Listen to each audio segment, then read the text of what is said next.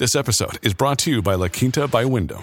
Your work can take you all over the place, like Texas. You've never been, but it's going to be great because you're staying at La Quinta by Wyndham. Their free Bright Side breakfast will give you energy for the day ahead. And after, you can unwind using their free high-speed Wi-Fi. Tonight, La Quinta. Tomorrow, you shine. Book your stay today at lq.com.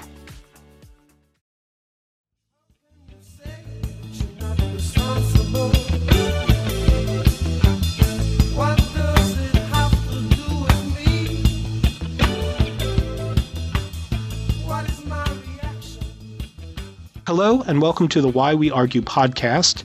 I'm Robert Talisse, your host. I'm professor of philosophy at Vanderbilt University.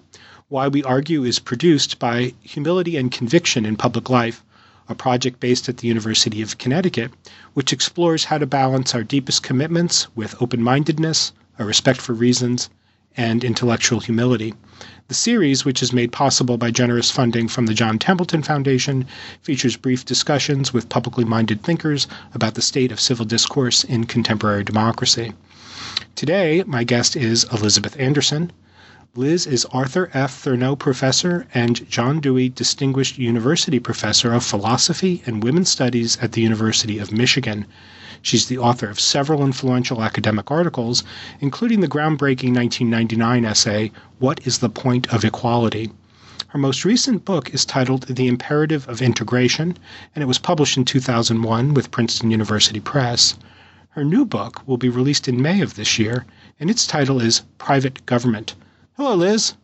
Hi. How are you doing today? Very good. Great. So, thanks for joining us on the podcast.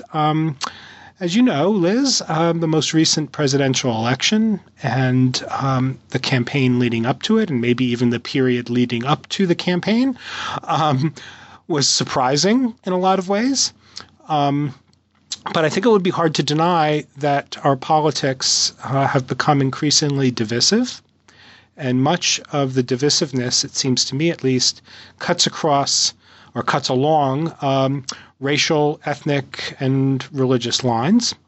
Now, in your work, over a few decades, you've promoted a conception of democracy and justice that emphasized the need for society to foster relations of equality among citizens. And you've argued that the requisite kind of equality calls for modes of social integration, of actual interactions between citizens. Now, given these longstanding commitments of yours, what do you make of the current state of democracy in the United States? I think we are in a very dangerous moment because we have a White House occupied by someone who rejects democratic norms, and in particular, norms of discourse and inclusion.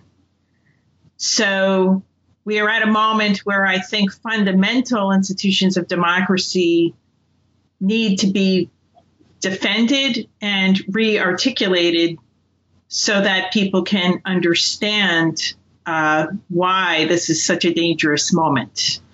Well, good. What in particular, which norms do you think are most imperiled at this juncture?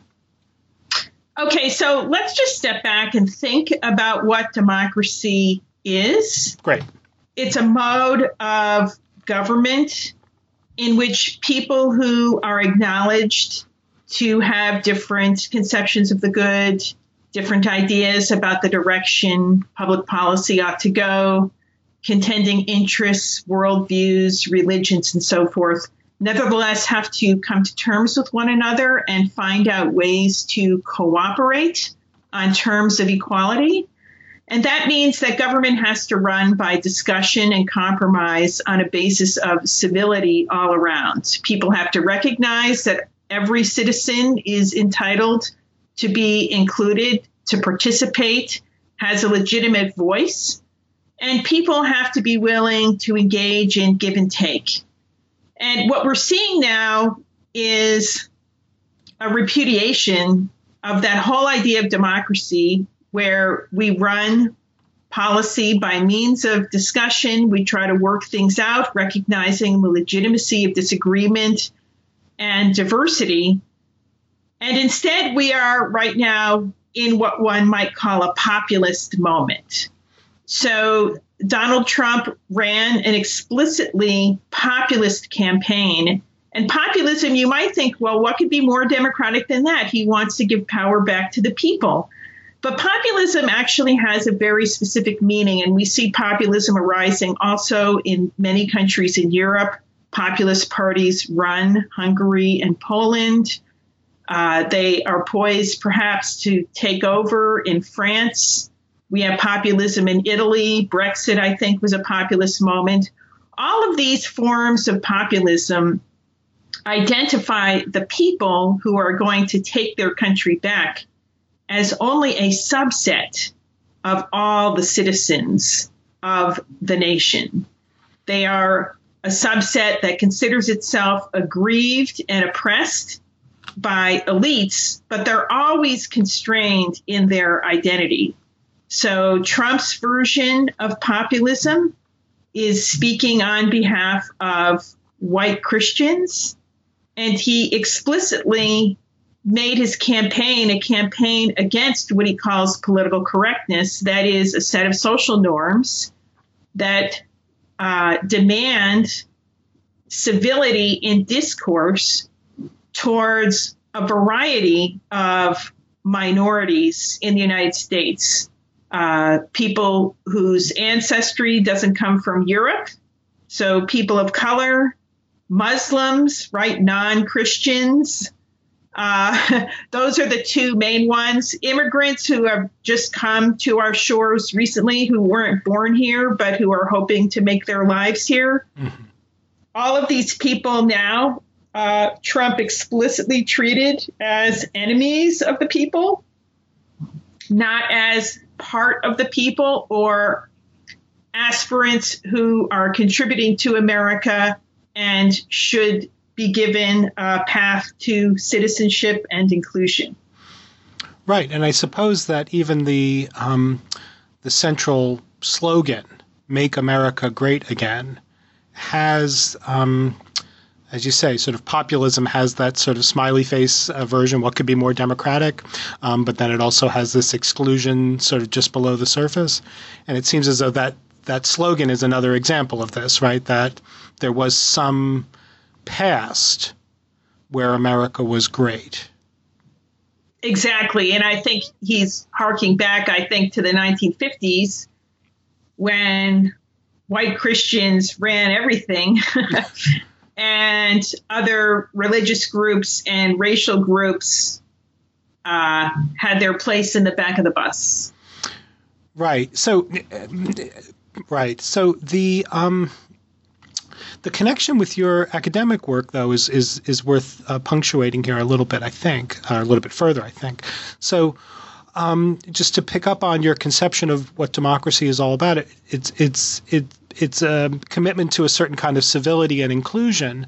But I take it that you also hold that on the ground, right? Actually, in our day-to-day interactions, there has to be a rich variety of opportunity for citizens to actually, in a face-to-face way, confront people who aren't like them economically, religiously, ethnically, by along lines of gender and such. Is that true?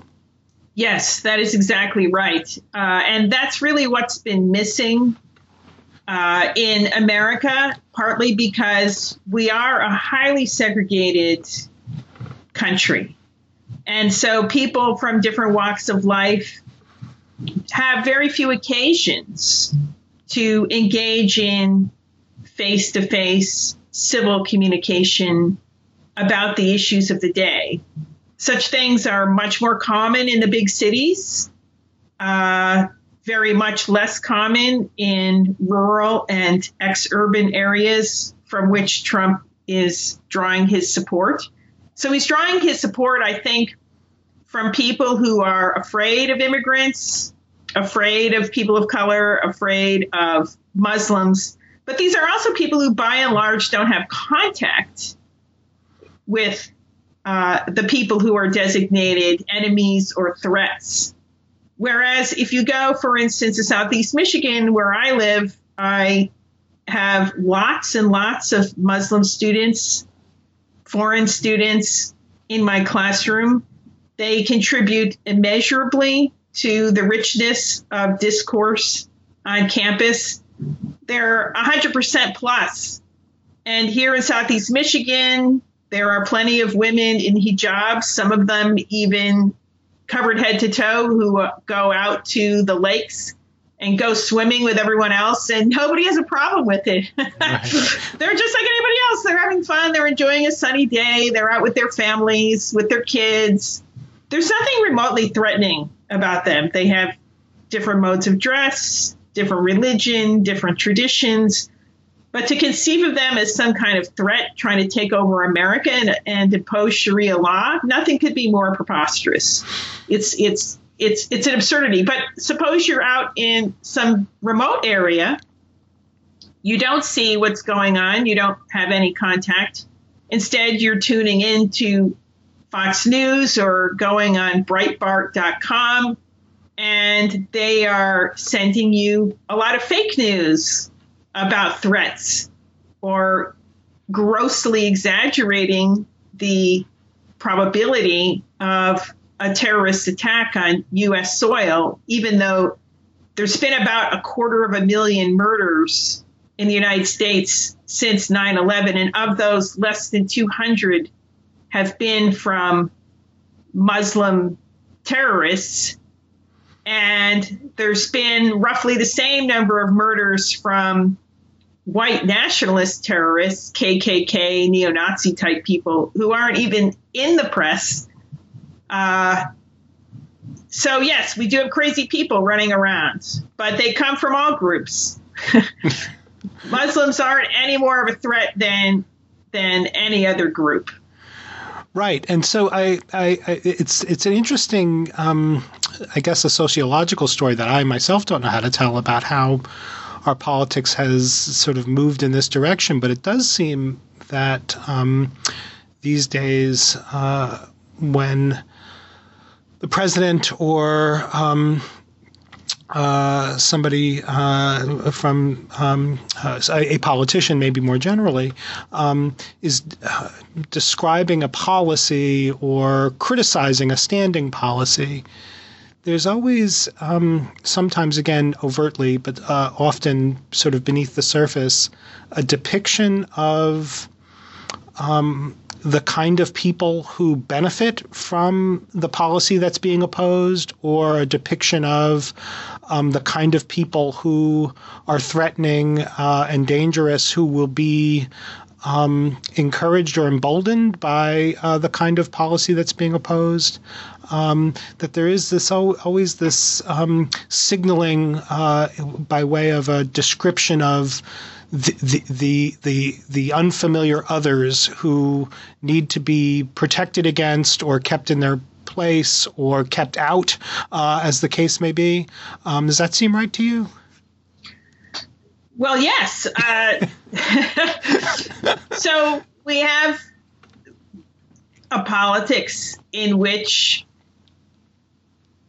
the Republican Party and Trump think that they can gain popularity and popular support by whipping up a lot of fears and then posing as the protectors of the people against threatening others. So, yeah, you build a wall along the Mexican border, keep out immigrants, you ban visitors from Muslim countries.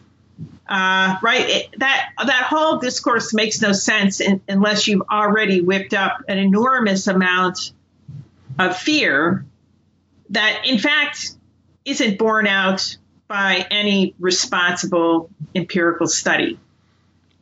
But right. That's the point at which we are right now, is that we don't have a fact-based discourse anymore.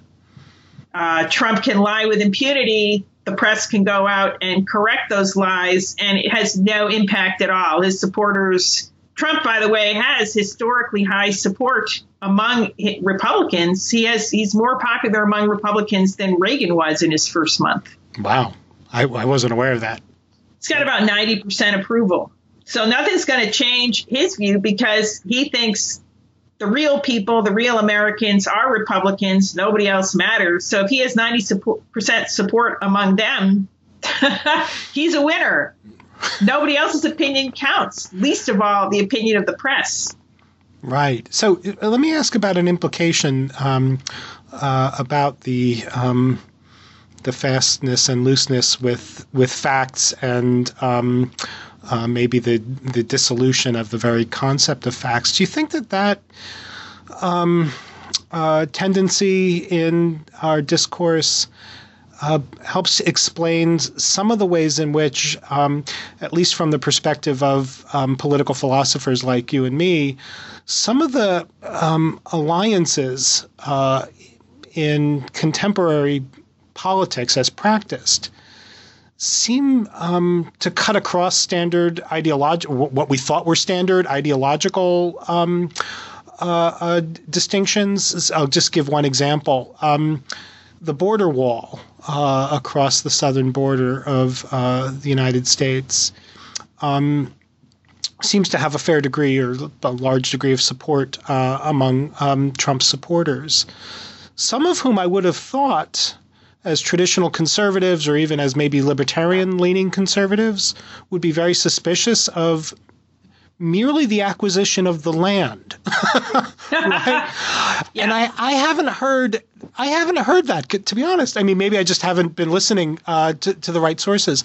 I haven't really heard that concern voiced that the border wall, whatever its merits may be, might be objectionable simply from the point of view of the government acquiring that much U.S. property that I suspect is largely privately owned. Yeah, a lot of it is. And a lot of the landowners will definitely put up a fight in the courts over the acquisition of their land. A good number of these landowners actually have ranches that cross the border, and they don't want to have a wall blocking their access to property they own in Mexico. Right. So good. So this is a puzzling feature of this. I would have thought that that aspect of the operation, not merely the price tag, which I have heard talk about, but just the acquisition of the property seems to cut against what I would remember. Trump is very interesting because, remember, he said as a real estate guy, he had no problems with eminent domain, the state's use of eminent domain to acquire large lots of property. All developers rely on that in order to get an expanse of land for very large development. So from Trump's point of view, he's using the state power appropriately. Yeah, that part I think I understand, but the level of support for this from people I would think would be really into property rights is kind of puzzling. I mean, it's kind of puzzling to me, and I'm wondering if there isn't just wonder if this isn't just a broader implication that now that there is something post-fact or as post-truth about our political landscape, if our conceptual tools for charting, how political positions work and what different kinds of political philosophical views, how they manifest themselves in sort of policy positions, whether that doesn't just break down at this point. So let's consider how Trump has overturned the traditional explicit ideology of the Republican Party. Great. So until now, officially, the Republican Party was a free market, private property style party. So it had a libertarian streak to it. And a lot of that was about free trade. It was about, no taxes, a minimal state. And what we see is Trump has completely repudiated free trade. He doesn't believe in it. He thinks America is getting ripped off by trade deals.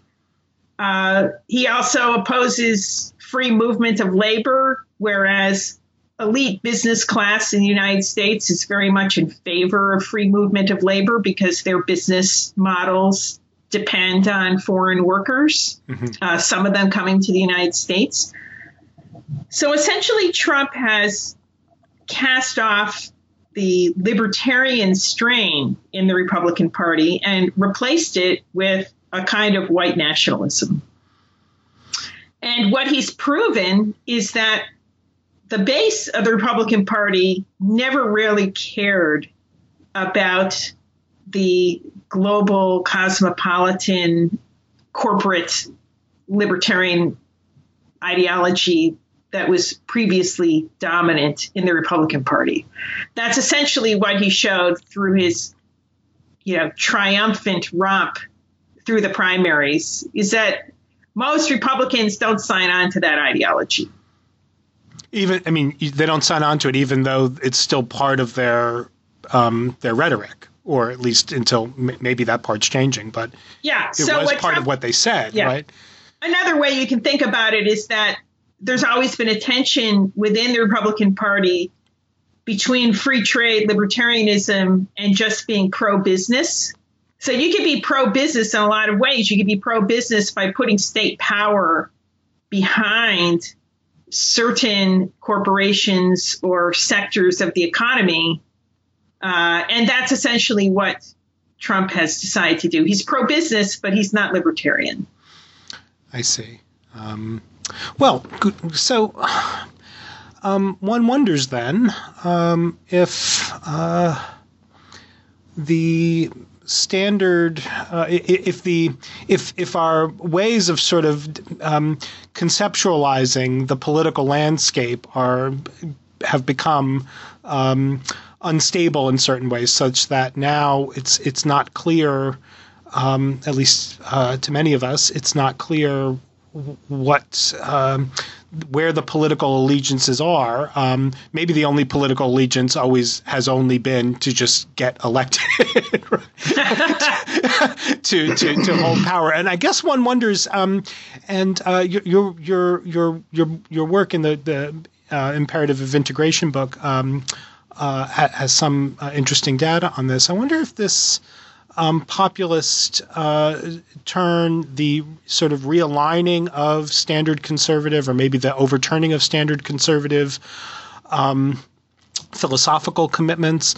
Do you think that that's a response to shifting demographic trends in the country that force a conservative party to maybe realign in ways so that it can energize a certain demographic that is that's used to being a privileged demographic? It's losing its privilege and is no longer a majority?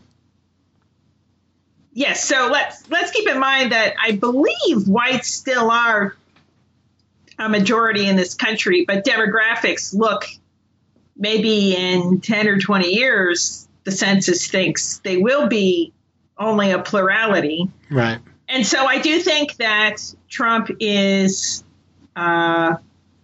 taking advantage of the sense of whites who care about white identity as being in decline and seeing that as a kind of existential threat. Yes, absolutely. I think that's true. And of course, that is almost inevitable. I wouldn't say that populism is forced on the Republican Party. These are always choices. But remember, ever since the Civil Rights Act of 1964 was signed, there has been a steady realignment. Where are the white racists going to go? They're originally almost entirely in the Democratic Party.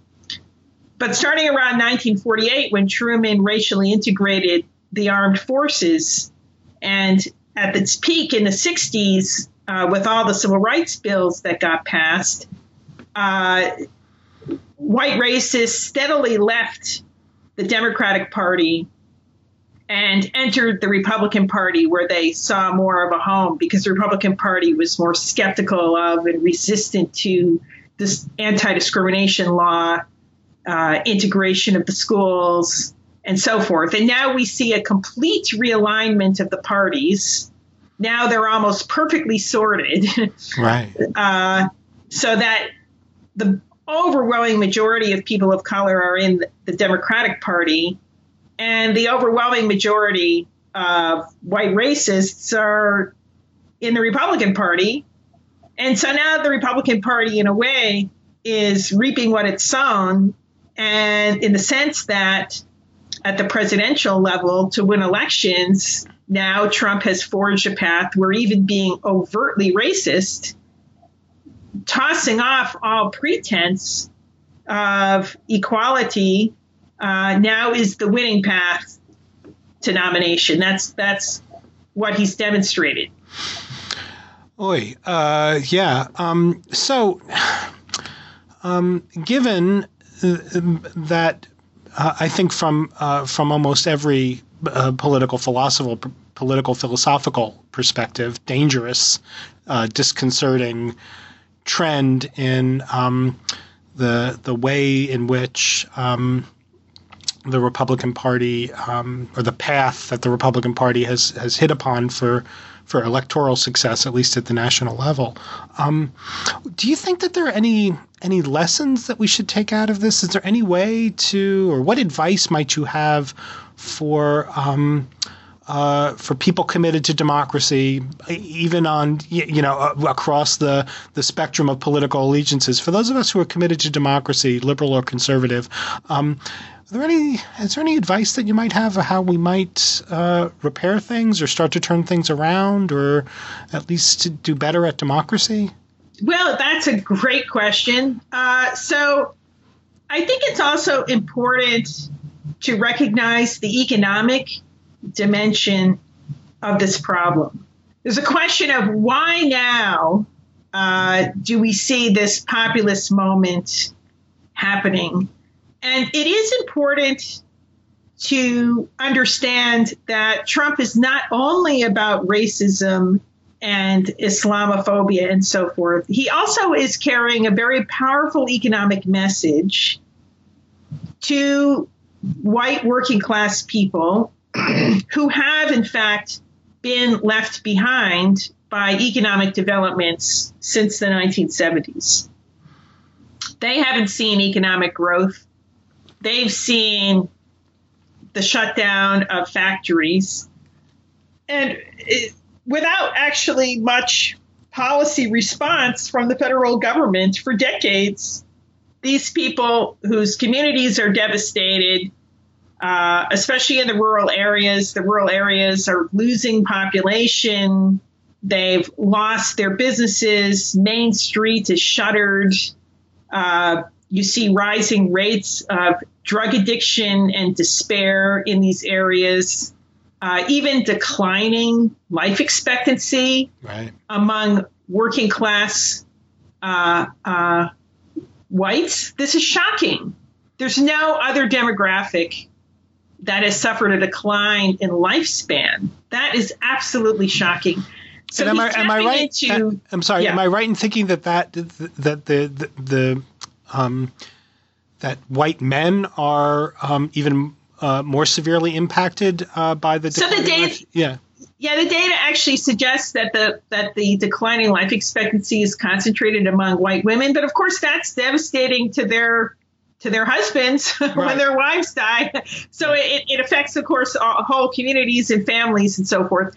And so there is a genuine economic grievance here, but Trump is telling them a very simple and false story. He's saying, blame it on the immigrants, blame it on trade with China and Mexico. Now, if you actually look at the data, this is ridiculous. Immigrants, in fact, are increase the demand for native labor, people born here, because, well, you need teachers who can teach the students in the classrooms, right? So you have demand for, and those teachers, of course, need to be fluent in English. Right. So it's mostly people born here. So, in fact, all the studies show that immigration is good for America. It's needed to support various industries like agriculture. It does not depress the wages of the people who are already here. In fact, it contributes overall to economic growth. It's a huge plus. So Trump, though, has made it easy for people to blame frightening, scary others for their economic distress, when in fact the problems arise from fundamental shift in structural features of the economy. Jobs have been automated away by robots. This has nothing to do with trade. Right. Automation has killed far more jobs than trade has, and trade has actually grown jobs in other sectors of the economy. But it's still the case that because the federal government and the states never really came up with an effective way to address the genuine economic distress of the white working class, they are now ripe for a very divisive, hostile, and frankly racist message. It's easy to blame foreign others, right? Yeah. And then simple solutions like kicking out the immigrants, which in fact will undermine jobs in the United States and wreck the economy. Without immigrant labor, Social Security and Medicare, which are hugely popular in the Republican base, will not be able to be financed as well, because if you look at the growth of the labor force, none of it's coming from people born here. It's all coming from immigrants. Right. Well, with an aging population, how are you going to keep Social Security and Medicare afloat? You need to grow the size of the labor force that is, of working age. Right. So that they can pay those taxes to support retirees who are disproportionately white. Right. So is there, I don't know. So what can we do? So I think what needs to be done, and this is really the fundamental answer to all populist movements, is there has to be a vigorous policy response from the other side that is, number one, listening very closely to white working class people in rural and exurban areas, going out there listening, just showing that basic respect, which hasn't been happening. Democrats basically abandoned those areas. They no longer represent those areas. They thought, okay, we could just win elections by turning out our base. That turned out not to be true.